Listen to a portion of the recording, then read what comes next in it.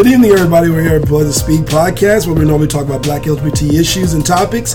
And of course, I'm here with some of my co-hosts. Darnell, nice. Switch it over to. And Ricky. There you go.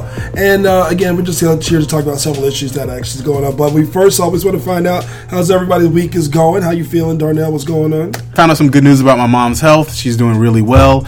And yesterday, I had a really busy day. I took my two oldest nieces to see the new Pixar movie, Finding Dory. That's right. That's the sequel to Finding Nemo. Yeah. Okay. That really kind of good. Yeah, Finding Nemo came out when I was I think I was still a teenager. No, it was. No, you were not. What? I was. No. What are you talking about? I was 19. All right, calm down. Finding Nemo was when you were 19. Your very last 10 years. Yeah, thank you. Your last 10 all right. Okay, all so right. I'm just saying, I'm a big kid anyway. So anyway, I have a lot of affection for that movie. And the sequel was really good. And my oldest niece, she's 18, and she saw the first one when she was little, so she has a lot of affection for it too. And it was fantastic. So I was with them half the day. We saw the movie, went to lunch. They loved the movie, and then I went to Pride. Oh. I met up with some friends before. We had they had a house party. We had some food, some drinks. Nice. A few more drinks. Nice. Okay.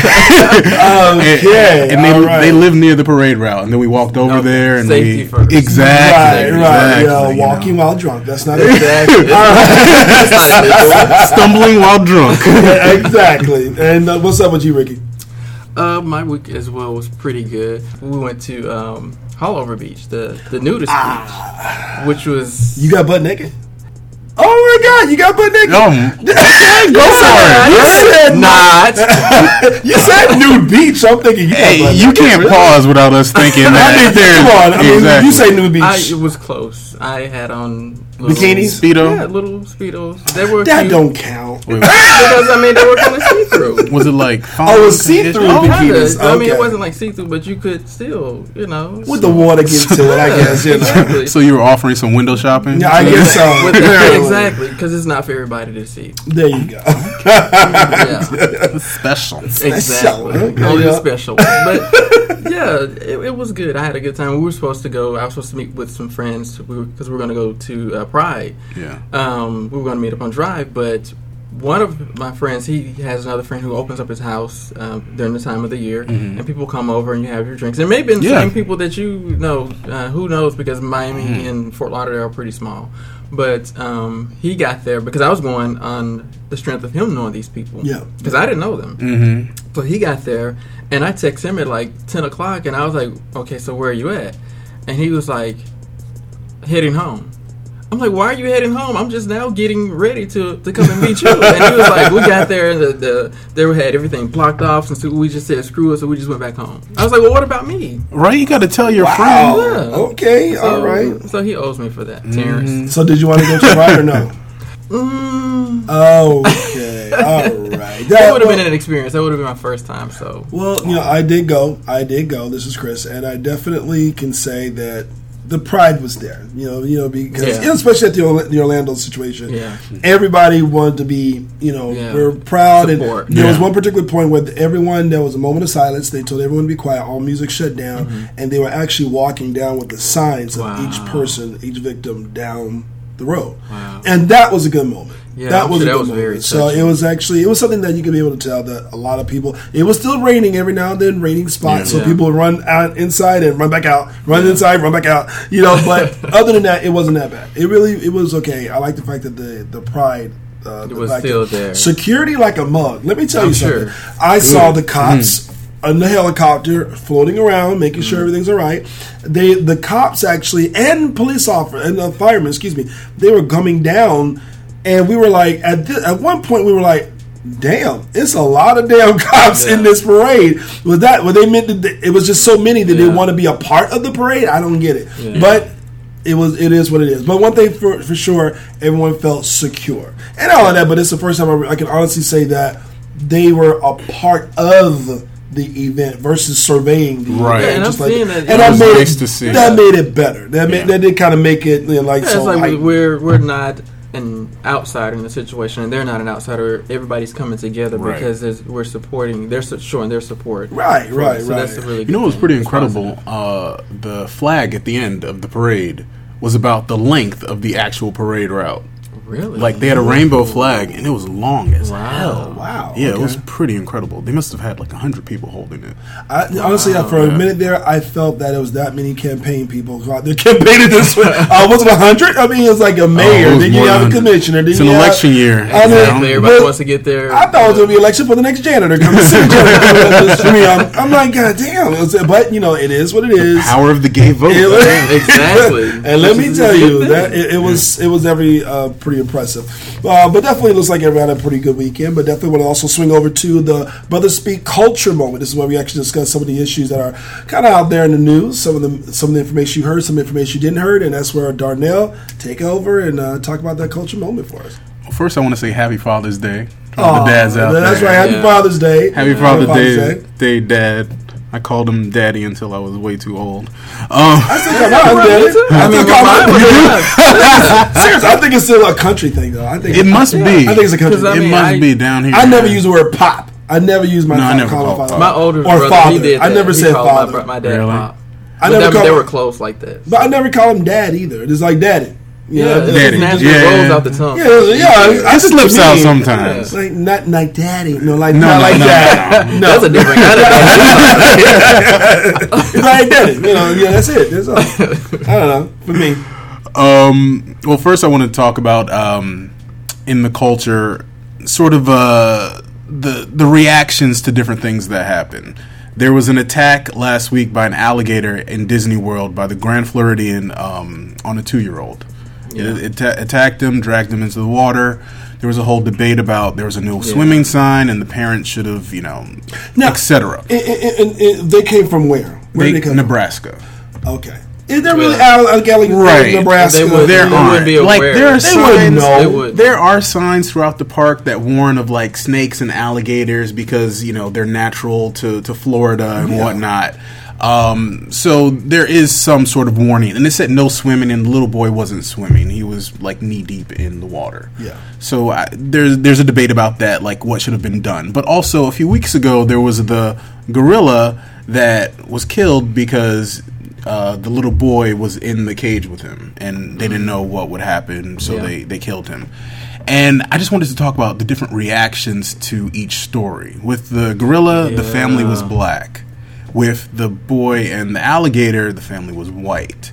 With the gorilla story, they went into the father who wasn't even there. They went into his criminal history. That's bad. They talked about prosecuting the mother for losing track of her child. Wow. Yeah, it was a whole thing. But with this story, it's sort of now there is a difference because the little boy did die, so there's a tragic aspect to it, a human tragedy. Right. So they haven't even approached that type of conversation. No one's gone into the history of this family and tried to. They've pretty much left them alone, from what I gathered. When they were doing the investigation, they were giving the statement. They were saying basically. Everything's on hold. We don't know anything yet. We're not going to do anything. We're just getting facts at this point. So it's like what you're saying. It's like that. It's the complete opposite atmosphere of the two situations. They're complete opposite. I'll be honest with you. I'm kind of on the fence on this, and I hate to say that. And let me tell you why. Because of the fact that one is the wild, one is encaged. One was basically. Didn't know a goddamn thing about an alligator because they're coming from Nebraska, and the other one, the kid actually they knew about apes. They knew the strength of it, but the kid actually said, "I want to be with him," pointing to the ape. At that point, the mother thinking, I'm thinking to myself, just being a normal person, you grab him by the hand. And so you would keep that child close, especially if you know little Ray Ray or you know little Tyrone. If you know them, if you know they're badass, if you know how they are, and kids in general, whether you white or black, it doesn't matter. Kids in general are just curious, inquisitive. As a counter to that, kids say a lot of shit that you can't take serious. She's probably not even like when I'm at the zoo. I'm not thinking no one can get in there. Unless you have the keys, you can't. Exactly. I was confused. I'm thinking, how the hell did he get in there? He was small enough to fit underneath something, and he just fell in there. So you're not thinking as a parent that that's going to happen. Where the hell were you looking at then? I mean, how many kids you got? I don't know. I think there were a few kids with her, so she had her eye on a few of them. So I mean, listen. My niece has been in my life since she was born, and I remember when she was with us, she was like 2. She would just disappear. I'd be like, "Where the fuck did she go?" I'm like, "The kids, you gotta keep you turn your head for 2 seconds, and they're halfway around the world." And not only that, but I gotta ask another question when it comes down to the actual structure of the cage and how everything. Because even when you go to normal, like for me when I was growing up in Metro Zoo down here, and I saw Metro Zoo had a trench first, and then they were able to go, with the rest of the land that the animals were at. So you had to fall down into something first before you actually get back up. So they're able to get you, pick you up, and safety precautions. How was it constructed? I started looking at those questions. Come to my head. Yeah, because even when the specs for when you build houses, and they have staircases, they build them so that a child cannot fit through them. Right, so there's specs for building a house. So do they have specs for that for safety reasons? I look at that stuff. Yeah, that's a good point. I also wanted to talk about this. It's kind of like the dangers of Twitter. Like tweeting too fast. What happened? Thursday night, it was Game 6. Game 6 of the playoffs, the NBA playoffs. Steph Curry's wife tweeted about the game. Here's what happened. Curry was playing, and he thought that some of the calls were unfair. But once he fouled out of the game, he ripped off his mouthpiece and threw it into the stands at spectators, which got him ejected from the game. And his team actually ended up losing. And his wife tweeted, "I've lost all respect. Sorry, this is absolutely rigged for money or ratings in not sure which. I won't be silent. Just saw it live. Sorry." So she tweeted this, and she got like so much backlash for tweeting this. People were like, she needs to keep her mouth shut. And then a reporter asked him about it. He's like, he needs to turn off her Wi-Fi. Well, you got to make a joke off. You got to make a joke off. Seriously. Yeah. He was joking. If your wife didn't tell you what she just tweeted, right? She didn't have a chance. Because tweet is a tweet. Most people don't take it seriously. People take it really serious. Yeah. And if you actually go to your wife and go and say, "Honey, let me tell you something," you're not really. Right now, you're in the game. Your head is in the game. Mm-hmm. And the last thing you need is for your wife to be tweeting something to cause him. And so the only thing you can do is make light of it. So he did the exact thing that he's supposed to do. Honestly, I would have told him, "Don't you touch that Twitter." No, I'm just kidding.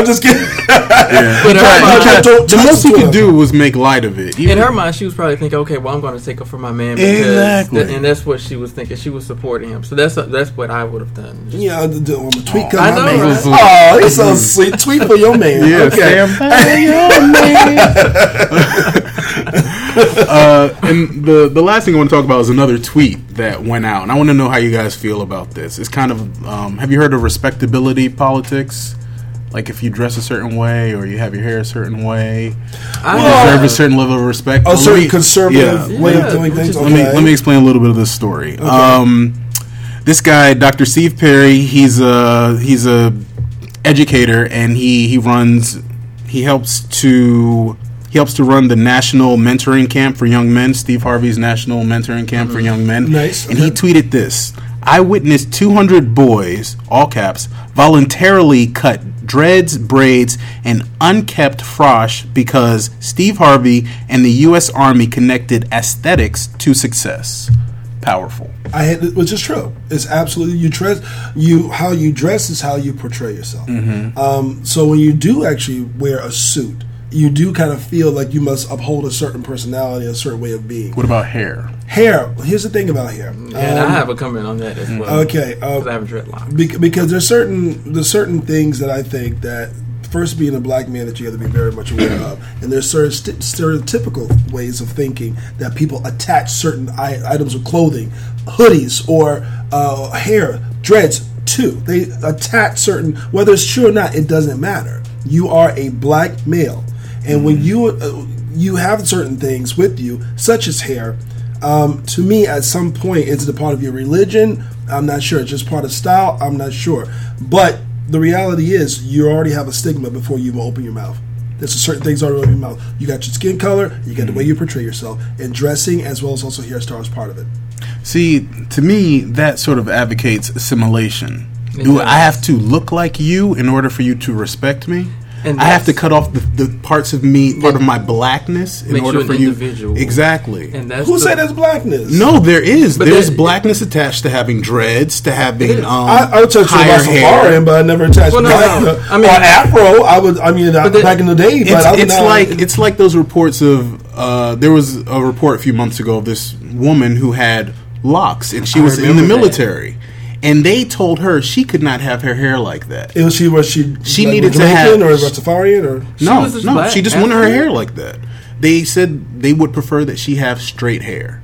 Okay. Now, but see, that's the thing. But why is her status or her participation? What does that have to do with her hair? It has absolutely nothing to do with your her ability to perform her duties. Well, wait a minute. Wait, now you're talking about military, right? Yeah, but for this case, issue. I'm thinking more. Other women have hair. She can pull it up and braid it or whatever she wants to do. Exactly. And nobody can get to it if she does it the right way. I've had an instance where when I first started to grow my locks, I worked for a large company. Mm-hmm. I'm not going to say the name of it, but it's a really big company. And at the time, the guy who was like the top, he was wanting to get me into management. Mm-hmm. So I had shown interest in it. So I was moving toward doing it. So when we got to the very last couple of steps where there was an interview process, and then because I was basically in, so we had a conversation, and he says, "Oh, you're gonna have to cut your locks." So I was like, "Why do I need to cut my hair? I mean, you like what you see, you understand that I can do the job. There's no problem with that." Mm-hmm. But nobody had ever told me that, from the interviewing process. But he said, in his mind, it made me look more like them, like something that they would want to see representing the company. Mm-hmm. But after that, there were other guys who came in who did have dreadlocks, but he wanted me to cut mine, and I couldn't do it. I was like, this is part of who I am. This is showing my individuality. That was the reason for me to grow them. My locks don't look unkempt. They're what they call the fashion locks. I keep them nice and neat and tidy, and it should be my decision as to whether I want to cut them or not. I shouldn't have to look like the next person in order for me to be accepted in doing what it is I can do. My skill set has nothing to do with that. But how far did that statement go? I mean, for me, my experience, I was actually at medical staffing at the time. I was recruiting nurses. The manager at the time, he said, "Look, Florida is different from the North. So what I'm going to request for you to do is I'm going to actually request to shave your beard as also your mustache. Listen, when you come back, it's okay. The week-long training when I go to Baltimore, because Baltimore, the culture of the North is a little bit different than the culture of the South. So he said, listen, when you come back, Chris, don't worry about it. Just, you can grow it. I'm not going to say anything. But up there, you may have to do this. So, buddy, can you just do one favor for me and just shave off the stuff?" I'm a little huffing and puffing, but the reality is I'm going there to get some skill set that I don't know. I'm actually gaining something, gaining reputation, gaining the name behind my name as part of a company, and me, whatever achievements I attach myself to that entity. Honestly, I can be able to carry it forth. And I did. So guess what? I shaved the damn beard and shaved the damn mustache. See, I think what you're talking about is a little different than Wait a minute. But you're talking about that dress and not always attack the culture. It's a drag to fashion. Right. He just said fashion. So it's not to your culture and part of your individuality. I think this is part of my individuality. I like. Well, I mean, this is part of my individuality because not everybody has dreadlocks. Right. So I say about them, not everybody. I can't even grow a beard. So I mean, it's the same difference. I can't grow a beard, but I have locks. You're bald, but you have facial hair. What about gold teeth? Nobody really has gold teeth anymore. Yes, they do. Yes, they do. Okay. What about gold teeth? It's about individuality, right? Yeah. But what I'm saying is now there is apples to oranges. It's like pulling it down from what the statement really is about, which is an appearance. I'm saying that there's a lot tied to black hair. There's a lot of judgment tied to how we keep our hair. or how we choose it shouldn't matter. You haven't heard about this, like the natural hair movement and the way people get treated. Natural hair movement. Have natural hair. Listen, natural hair movement. I definitely see more so with women. I do see that not necessarily so much with men, but more so with women. And what I've noticed is that when it comes to not necessarily putting their hair straight, perming their hair, chemicals of that nature, they're more into natural products. I get that. They want to be able to kind of show an individual, and there's a lot of ways of actually doing that. I completely see that more so with women. Men, for some reason, I'll be honest with you, I'm having a little bit of a hard time with it, because you know, as a black male, how much more pressure within the society actually presents to you.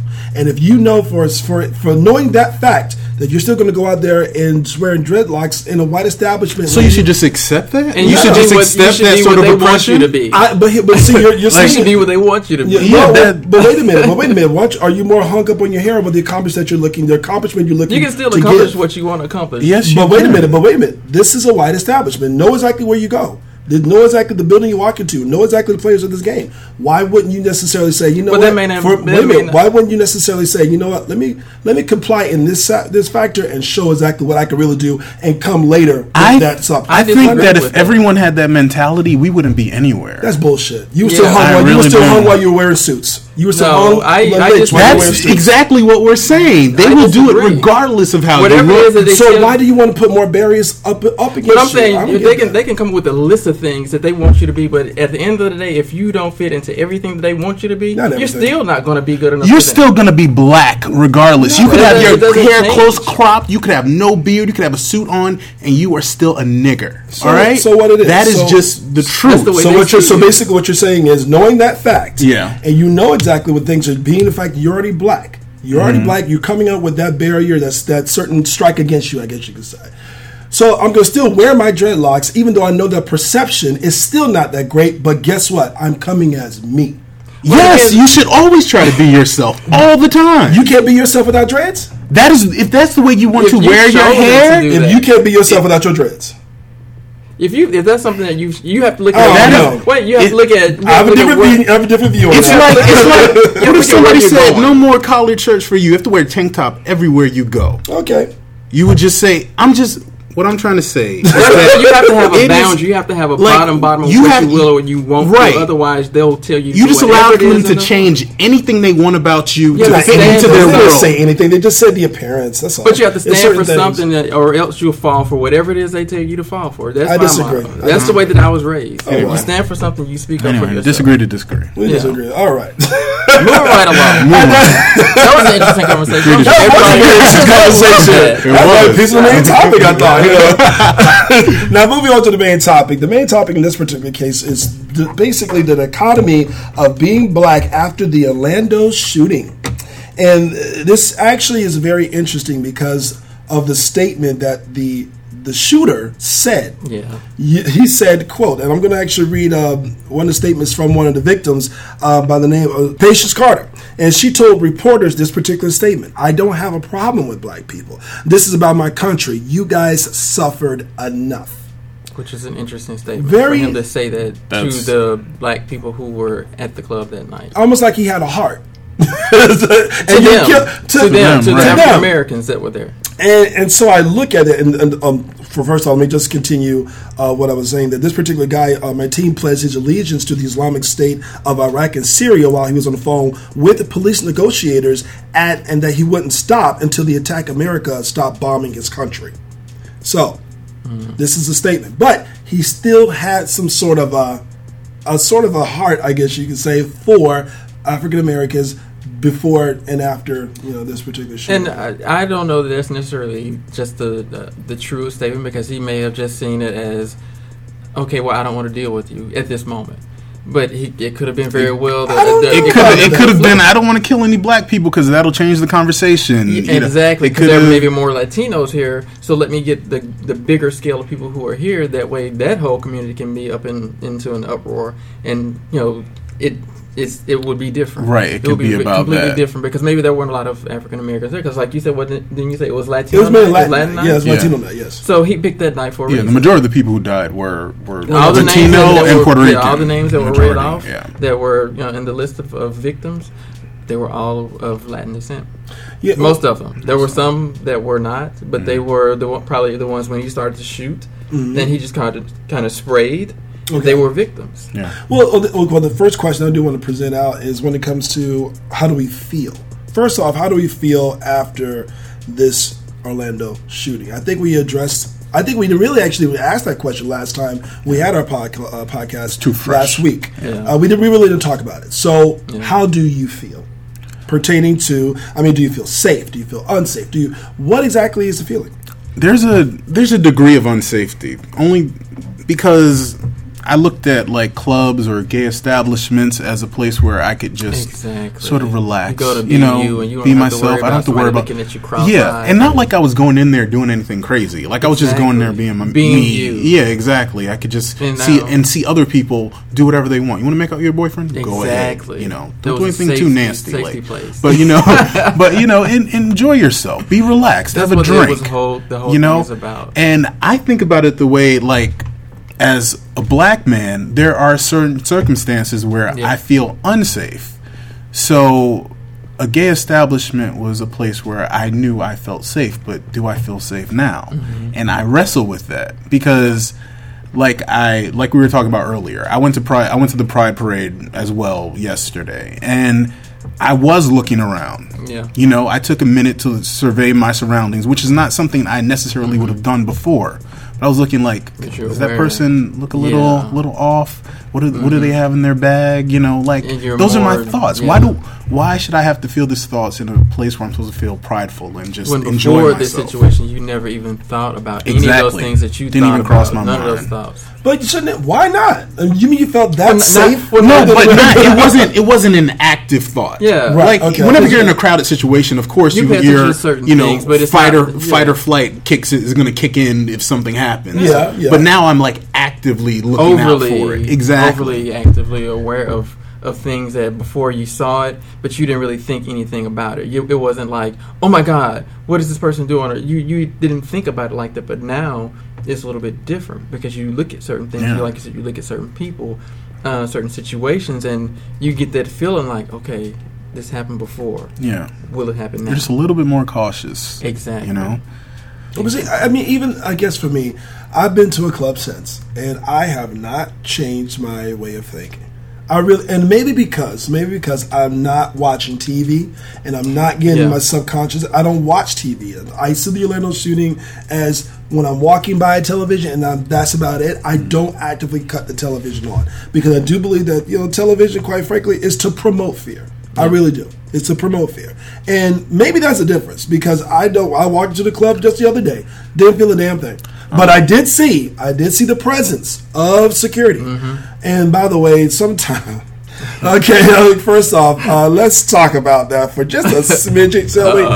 Now, damn well this club did not have security until this Orlando shooting. Mm-hmm. Now, you get security. Let's make the security a little bit buffer, a little bit. So make them look like security, not for anything for cuteness or anything like that. Safety reasons. But I got patted down by a guy sitting in his seat, sitting down, overweight, did not want to stand up and pat me down. He said, "Just come to the job, pat."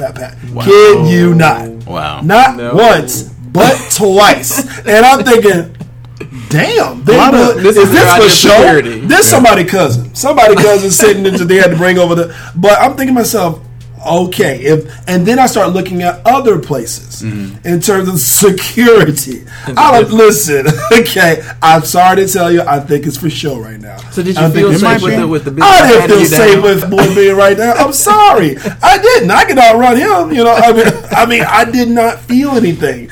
You know what? Maybe I shouldn't say that. All right, I should say he knew jiu-jitsu or something. They could just one point. Maybe he had a gun on, but I didn't see it. I don't know, but I'm telling you right now. Was that a joke? I'm see the gun. I didn't see the gun. I'm nowhere around him. I'm sorry, I didn't see it. But anyway, go back to the subject. But think about this. I mean, for me personally, I just don't watch TV to be sucked in. I don't watch TV either. Like the TV I watch is Netflix. So I wasn't like bombarded with images. Yeah. It's just in my consciousness. Yeah, I'm somewhere in between the two because I watched to get an understanding, to get information just for me. But I had to stop it at a certain point because it will do something to you emotionally. If you sit there and you watch it continuously, it will do something to you if you watch it too much. I kind of stopped, like, they had Anderson Cooper reading the names of all the victims. And that's what makes it so much more personal, because you see these pictures of it, and they look like you, they look like me, they look like Chris. Right. So it's like there's a connection once you see the pictures and you see the names, and I think that's what they were trying to do. They wanted it to be personal to the people who were watching, so that you would have more sympathy toward the situation, and you would understand the severity of what has just happened. If you put a face and a name with the situation, then they personalize it. But if you don't, then you don't really... the Black and Latino communities, we do have commonalities. Exactly. Like, you know, we're minorities in this country. We're seen as less than by a lot of people. So I had a lot of, I don't know, not that I wouldn't have been sympathetic regardless of who died, but there's an added sort of part of because there's somebody who looks like you, and there were people who were Afro-Latino too. You know, like we share ancestry. You know, there's a particular article that came out, and I did post it on Brother Speak podcast Facebook the other day. Gay nightclubs and black churches are sanctuaries. Here's how to make them safe. And this is actually an article written by Broderick Greer. And the first thing that she points out was that on the surface, gay nightclubs and black churches seem like anti-theatrical institutions, but they both give their attendees something no other institution can, a place where people can be themselves, even where the outside world often feels hostile. This week have been a year since a gunman killed 9 people at the Emmanuel African Methodist Church in South Carolina. Like the black people attending a midweek Bible study in church they called home. LGBTQIA people dancing and celebrating Orlando Pride were gathering in a familiar space, surrounded by people who loved and cared for them. For centuries, black people have carved out a space to affirm their blackness and humanity. And sexual minorities have established communities and gathering places meant to be refuge for queer and antagonism and homophobia. This past week's massacre is all the more reason for black churches to continue moving toward the full inclusion of LGBTQIA people, and for white, gay-owned nightclubs to be more welcoming of communities of color. That is so interesting. I know. That is a good point to bring up. I never would have thought about it in that light, the way that they did the comparison. Exactly. Yeah, I never thought about it either. Just like a gay club, they'll allow in anybody. Yeah. You know, like anybody can walk in. You know, there's you don't have to look a certain way or be a certain. And a black church, like this black church, let this weird looking white boy walk in, and they didn't question it. Yeah, it was just accepted. Yeah. Whereas, like a white church, if a black guy tried to walk into that church, they'd be like, everybody looks at you like, who do you know? Get that look. What are you here to clean? You can't fix the toilet? Like that's what will happen. You know, you feel strange. You don't feel comfortable in that environment. Because the church that I attend, actually, it's a mix. It's non-denominational, and the only reason why I attended is because I feel comfortable. But the pastor, the minister, he's a white. Most of the staff, they're all white. They all are, but they don't make you feel a certain way. Okay. So everybody, it should be your church. It's church, right? But should be accepted. If they're predominantly, a white church, then sometimes if you walk in, you feel a certain way because you don't feel comfortable. I'm not gonna lie. I've been in a black church where the only white girl walked in there. You kind of look like, who's that? Who's she with? You do kind of look a certain way, even in black churches, where so it's I can see both sides. Could you see someone asking her to leave? No, ever. Whereas I feel like if a black person walked into a white church, there's a likelihood that they might be asked, like, "What are you doing here? So. What are you doing here? Like, do you know somebody here?" So you saying they would like people will I feel like they might be interrogated. Well, I should say I think both sides are going to be interrogated. Both true. That's a good point. I've known, in the church from back home, there was a white girl. She came. I guess she was with somebody, and nobody said anything to her face. And that's the difference between black people and white people. Black people with somebody. Keyword. Yeah. If you didn't walk in there solo, y'all listen. Am I wrong? Anyway, she probably would be asked to leave. Yeah, in the heartbeat. What are you doing? I mean, so I guess right now, when it comes to the Orlando situation, I myself, when I look at the people around me, do we still feel a certain kind of way now? No, honestly, you know why? Let me tell you why. Because we're still surrounded by familiar surroundings. familiar people. And I don't believe that it's going to really change a whole greatness. I think that the tragedy that the press will picture deals more with guns. I think it's more than anything in the world. Keep in mind, this is campaign time. I think more people will focus more on it's more leaning towards that. The gay people, they're going to say, well, and by the way, I hate to say it seems like a beautiful picture. LGBT is a beautiful thing right now to be talking about in sitcoms, to be talking about in the movies, to talk about everything, accepting of all people, gay marriage and everything. Right now, it is in the culture, and gay people to basically be against gay people because of who they are is not necessarily the thing to do. So now you got gay people up in here. Now you got the guns. Oh, wait a minute now. Now this is about people who are loving and accepting, and we fully accept them. The timing of this could not be better. It's too perfect. The timing could not be better. So now let's put this in perspective. You got something that they have been working hard for years, now able to even get married, everything right now. Yeah. And then you put the gun situation in there. Now you're trying to portray it. I think the press will eventually start doing. And again, I just told you I don't watch TV. But it makes a perfect good setup to say, these are the people that have been fighting for years, and they're looking for, to be accepted among society. We're now just doing, and look what happens because of guns. And they're going to give the sympathy card to the gay community, but we're not necessarily playing the sympathy role. Because I've seen a lot of people that are really saying, you know what, you can do whatever it is you think that you want to do to us, but we're not going nowhere. We're not going back in the closet. If anything, you're going to make us come even more out that's what I'm thinking. That's what I'm actually hoping, that it'll allow people to be even more open with who they are. I don't even think it has anything to do with gay. What do you mean? I don't. This have. I think another agenda. It's another agenda. Thank you. What agenda? Wait, what's the agenda? Is the guns. They've been trying to get rid of guns for years. This is a perfect. Are you talking about the media? Of course. You're talking about the stories that are. There's a lot. Wait. There's a lot involved. There's a lot of different levels that people don't see. You mean the stories that are coming after the shooting? You think they have more to do with changing the gun laws? Of course. Well, that was the first conversation people basically had once it started. So is that but wait a minute. To attach that to gay, it's not even about the gay people. It's not about the gay people. For a number of people, It's not about gay people. It's about something else. It's about the gun. There's a hidden meaning. Of course. But it's a great setup. We touched on this last week, and I think we do have differing opinions about the gun laws. I think they do need to be addressed and changed. You shouldn't be able to. After that conversation, I see what you're saying. After that conversation, because it's like, you shouldn't have certain types of guns. You shouldn't be able to You shouldn't be able to buy an assault rifle at a superstore. Like, that shouldn't even be an option. I found out that even after, when they do the background check, if after 3 days the background check doesn't come, then the gun seller, they can actually sell this gun to this person who doesn't have a clear background check. They can sell it to them. That's very interesting. They can sell it to them. I didn't know that. I thought that was the craziest thing. It's like, if you don't pass the background check and after 3 days have gone by, you can still have the option to sell it to this person without any questions. So wait a minute. So that goes back to my next question. Knowing this fact, does it really truly affect your fear factor? Is it more heightened? Yeah, because anybody can get a gun. Knowing this now, I didn't know that. Yeah, I didn't know that. So does this affect your fear about going out to public? Do you feel yourself staying more inside now? I don't feel myself. I wouldn't.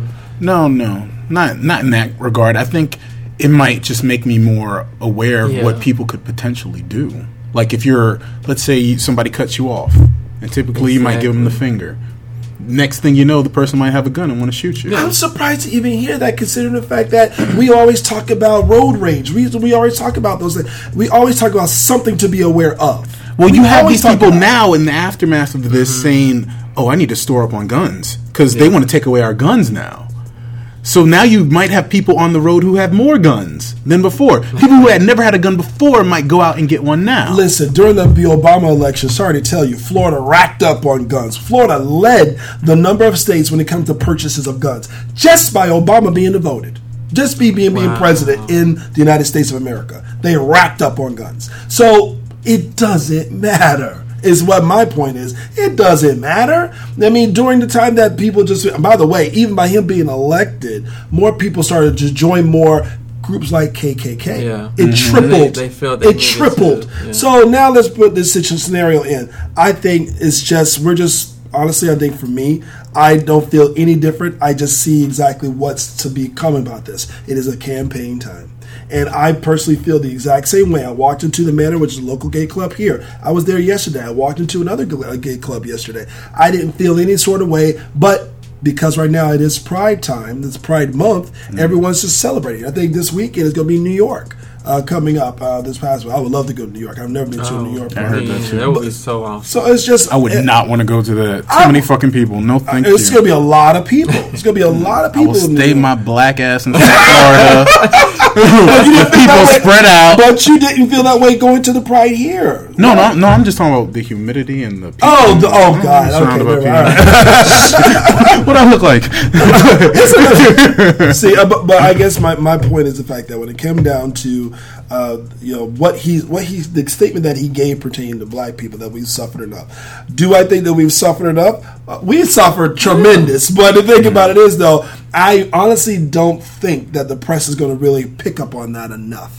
Oh no, because it's not controversial enough. It's not. It is pretty controversial. I'm saying as far as the difference is in comparison to the group that was attacked, that he targeted, I'm pretty sure, versus the very few people who were actually affected, who were there that night. There's a big difference, and they get more sensationalism from putting it on the Latin community. I'm saying that statement is pretty provocative. To us, it's a pretty provocative statement to say, I'm not going to shoot the black people because they've been through enough. Why? Because of all the news about Black Lives Matter and police shootings. I'm saying it is a provocative statement to say, I'm not going to shoot the black people because they've been through enough. But they haven't made it up enough. The acknowledgement. The acknowledgement from a person who's about to kill some people. Yeah, to kill a ton of people. It's it gives you pause. It's like, holy shit. You're a psychopath ready to kill all these people, but you're going to spare the black people? It's like... But I think like I said, there was something behind his thinking, and I'm going to go for... He picked that night, the Latin night in particular, to go to do this, so he had an ulterior motive. It wasn't about the African-American community. It was about... apparently the Latin community. So that he had a motive in what he did. There was a reason why he did what he did. He did say in Miami he did see two gay men that enraged him. Now, despite the fact that he was on Grindr and every other thing himself. Yeah. He was a regular at that club event? Yeah, I mean, despite that, I mean, to actually say in Miami, and we all know the majority of the people within Miami is Latin. So, I don't know if that was the main reason. Not only that, we don't even know exactly was the people who were kissing, were they white, were they Hispanic? And this is a statement that he made. Nobody knows if it was even true or not. We don't know. True. So there are a lot of things that we won't ever know in this situation. Even after they're doing an investigation, there's a lot of things that they probably won't even tell us. But is there any particular feeling that you should really feel right now being a black gay male? I was talking in general before, but black gay in particular. Is there any sort of difference that you should feel right now? Is it? I mean, or just basically just it's no different? I'm not going to necessarily say there should be at this point. Not for me. I mean, in the back of my mind, I think about safety more now, but I still don't necessarily feel a certain way. I feel that I should be more aware of my surroundings and more aware of people that are there, because it could happen to anybody, anywhere, any place, anytime. But as far as me being a particular target because I'm African American, I can't speak to that. I can't really say yes or no. Right. I'm not saying anything like I walk around in fear. Like I don't constantly fear for my personal safety. But as sort of an idea, as sort of a concept of how we're viewed in this country, there are a lot of things that just make me wonder. Like it's like we're getting it from both ends, like as black men, we're in a certain degree of danger, just in general, because you don't know what could be projected on you. You don't know what you could be accused of, and have people believe that accusation. And now with being gay and going out to these clubs or what have you, I don't know. It's just there are a lot of levels to it, and this incident is sort of making it just become more paramount in my mind. It's in your face. Yeah, it's a lot more in my face. Now, do you think the Latino community was actually hit harder in this particular case? I think so. Really? I do, because absolutely. I have quite a few friends that are Latin, that are Puerto Rican or whatever, and they have been the ones I see that are speaking the most. Mm-hmm. They're the ones who I've seen shed the most tears. They're the ones that I've seen who've had the most issues with dealing with this situation, because some of the ones that I know that are close to me, they actually lost people who were at this club. Mm-hmm. So it's touched them in a way that it hasn't touched me. But it's touched me because they're my friends. Right. They're like family. So yeah, I think it has touched the Latin community as probably it was meant to, in a way that it probably won't touch any other community or any other African American or Asian or whatever. I think that it has. That is very interesting, because now that I start thinking about, again, I'm trying to connect all the dots. Sometimes my mind just goes there. My mind does it too. Yeah. And so it's more like, okay, when you look at the pictures, and by the way, some of these guys are very, very attractive men. And it's a gay club, because you're going to see it. Wow. The reason I'm saying this for a reason is because when it comes to the halo effect or the things of that nature, and maybe he had an issue with that, with being placed at the bottom, because he was on these social media websites for gay guys, and maybe he didn't get enough attention. Exactly. So maybe he figures the ones that didn't come for me, that the ones that were not feeling me, let me go out and do whatever it is to them, because they don't think that I'm good enough. I mean, I don't know. I mean, because I was looking at it from a standpoint of, okay, well, people receive much more sympathy towards the situation because of the fact that they were very good-looking people. Mm-hmm. Their pictures were put them out there on news, on paper and everything. So that effect of, keep in mind where we actually rank here. So you got Latino as a second. Okay, which in terms of the ranking, we got white, you got Latino, then you have Asian, then you have black. In terms of that halo effect. So there will be more of a sympathy for that select group of people who are attractive. Now let's bring this over to the church. The church that the white gunman came in and actually shot a lot of people. Mm-hmm. Now, was the effect as grand? Or maybe just the timing was off. Maybe because right now it's campaign season. I don't know. Do you feel that there was a huge difference, or you feel it's pretty much the same how the press is treating it? Oh, there's definitely a difference. Yeah. I think there is a difference in regards to the races of the people that died. Certainly. Like, when black people die, on a whole, it is treated as less of a tragedy.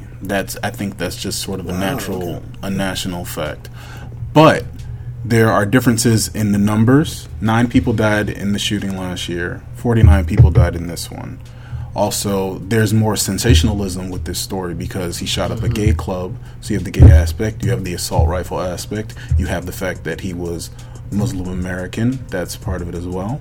So there's a lot more. There's a lot more layers to the story that you can write thousands of different op-eds about this. But with that story, it was sort of very black and white, so to speak, literally. Exactly. Literally. You have a white kid who shot 9 black people. That's the beginning, the middle, and the end of the story. There isn't more to write about it. So I think, and the only thing that you could tie into it is the religious aspect that the religious, yes, and also the Black Lives Matter thing, the KKK thing. But this is sort of new. This is a new story to tell. Yeah, exactly. So I think it's treated a little bit different. There weren't national vigils and all that stuff. Well, not to this degree anyway. Okay. Well, I mean, we kind of touched on a lot of things when it came down to this particular subject. So overall, to kind of wrap this up a little bit, when it comes down to a tragedy, what is considered to be right now the top ranked amongst most people? I think as black gay men, what do we really feel that's right now the biggest importance out of this? Is the fact that the LGBT community is coming more together, or they've already been together for quite some time. They've always been pretty strong. Because keep in mind, we've come across tragedies plenty of times before. AIDS, the situation with AIDS was just one of them. Now we're coming across the gun tragedy, which, by the way, this is not the first tragic event that we've actually occurred before in our lives before. So when you actually kind of add all this up, which one do you really think is going to be the biggest topic? Is it just mostly the gun control, or the fact that the gay community is going to come out swinging and we come out fighting a little? What is going to be the biggest thing that derives from this? An interesting question, because I see both at this point. I see groups coming together to rally for better gun laws. And this is from politicians, the ones who never would have done anything together, who would have been, as a unit. They're coming together to fight for better gun laws. At the same time, I see the Latin community and other parts of the community coming together to give support. I've been reaching out to my friends, like I said, and we are showing love to one another. We're saying I love you. We're saying if you need anything, let me know. So the bond is strengthening. Yeah, exactly. I see it a whole lot more, and we're appreciating each other a whole lot more. So I don't know. It's like a race to the finish line to determine, in my opinion, which one, the guns or the strengthening of the community, which one will actually there will be more of an impact from and with and to. Unfortunately, due to the fact that talking about gun control is an easier narrative than to discuss, how the gay community has been strengthened by this tragedy, I think it's going to be gun control. It's easier to talk about. It's something that has an endpoint. We can either, increase the gun laws or not. That's really all there is to it. But with this tragedy, in order to see sort of a development in the gay community, to see if we get closer, it's going to be years before we can actually see the results of this. It's years, decades, however long. I agree with you on that one. I do think that. Not only that, but let's keep in mind that when we talk about the gun control situation, it really serves other people's purposes. Again, I'm not going to let it go. This is campaign season. It serves other purposes. It serves other people's purposes. So, but the gay community in itself, I can honestly say, I think everyone cried for everybody, right. Regardless of who you were. Exactly. And so, which I thought was actually a very good thing to see that. Exactly. But we are only a week into it. That's Who true. knows what's going to happen 6 months from now, a year from now. That's true. With most tragedies, like you said, that's the fear of everybody in the community is that after a week, will we still have this same strength? Exactly. After 2 weeks, will it still be the same thing? So it's like, I think it's a personal thing. It depends on how we choose to treat one another. If you choose to reach out to your friends to check on them every now and again, more so than you did before, I think that will play a big part of the change that we'll see. But if you choose not to, then nothing happens. That's true. All right, in conclusion, we're going to wrap everything up, and I do appreciate you guys commenting on that. Like I said, if you have any guys, if the public has any particular opinions that you guys want to share, you can always reach us at Brother Speak, BROTHASPEAK @gmail.com. Or you can also simply go on Twitter. I'm pretty sure that most people know Brother Speak Pod Twitter, or either you can actually go to the website, brotherspeakpod.com. Thank you so much. Now we're going to swing this portion of the podcast over to Ricky when it comes to the people's voices. So what exactly was the question you decided to post? Yeah, actually, I kind of had a couple of comments, only 3 that I wanted to share. One is very touching because of the way that it's laid out. Okay. This one comes from Michael, and he posted this because I posted my comment maybe around noon that next day before everything started to come out. All right. So Michael posted, it's sad that we can't go and enjoy ourselves without an idiot ruining it. Prayers to everyone involved. So he gave a really short statement. But a couple hours later, Michael found out that his friend Antonio Brown was one of the victims. Ooh. Yeah. So it's hit him, and he's dealing with it. And I've been checking in on him to make sure that, he's okay. But it's like before, it was a turn of events the way that he saw it before, but then it touched him later. So his mindset has completely changed. So he's dealing with it the best way that he can. But I thought that was one that was different. Then I got a comment from Mar. He said, there are no words to describe such a horrific act against humanity and for taking innocent people out of this world for no reason at all. It is not fair because we allow our country to sell military-style guns to the general public. God will always love you, my brothers and sisters. So he's being supportive. Okay. And mine, I just kind of wanted to share what I wrote to show support for the people. Okay, so my comment was, I will share my thoughts on this senseless tragedy in hopes others will speak up and out as well. Those who were gunned down were human beings, no matter what their sexual orientation, skin color, choice of careers, etc. The thing most people are missing is that they won't get to do or be whatever they were when they were taking their last breath, when the sun rises in a few hours the next day, which was, I did this like 4 a.m. in the morning. They were somebody's sons, nephews, cousins, partners, and they are gone forever. Don't let this moment pass without reaching out to loved ones and friends to let them know how you feel, because after all, God willing, those who read or hear this have been blessed to see another day and have another chance at life. Live and be happy like it could be your last day. And that is true. We should live every day like that. Exactly. Every single day. So, and it's kind of sad because we really don't always want to focus on tragic events like this in order to get that sort of mindset of thinking. Exactly. But unfortunately, it happens. And again, I'm not a religious person, but I do believe in that statement: be careful of your members.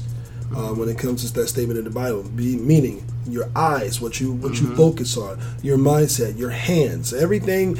Be careful of where you put your members and where you focus them, because that's going to affect you on a daily basis. Right. So, those things to me, we should always live like it's going to be our last, but at the same time, love. More focus on love than anything else. Love your fellow man and love yourself. Exactly. I wish there was a word that described like love, like romance love versus like familial love versus friend love. Because I think using love is like a catch-all. And love, it really is. There's different degrees of it. Yeah, there are but degrees of it. But love is love. It crosses the board all the way. The board. I'm all for love. Yeah. Me too. I even love you. I love you too. I love these times. I even love you. I even love you guys too. That was just too funny. Trust me. We get on YouTube. Y'all gonna be you can't nothing. Anyway, I just want to thank everybody for taking the time out to actually discuss some of these issues. Next week we'll be discussing other issues like this. We've kind of made the last 2 weeks to be a little special, mainly because of the fact of the event and the impact that it actually made so much on the LGBT community. So I want to make sure that you guys know that we're definitely aware of it. We're here. We understand what's going on, and we definitely want to make sure that we keep people in our focus, as well as also love in our focus as well. Next week, again, we're going to be talking about, hopefully, I think we'll be talking about marriage, black gay men and marriage. Because we pushed it off, so I will see what happens. So we'll talk about that. So I'll be seeing you guys next week, and thank you so much for joining us. Thank you for listening. Thank you.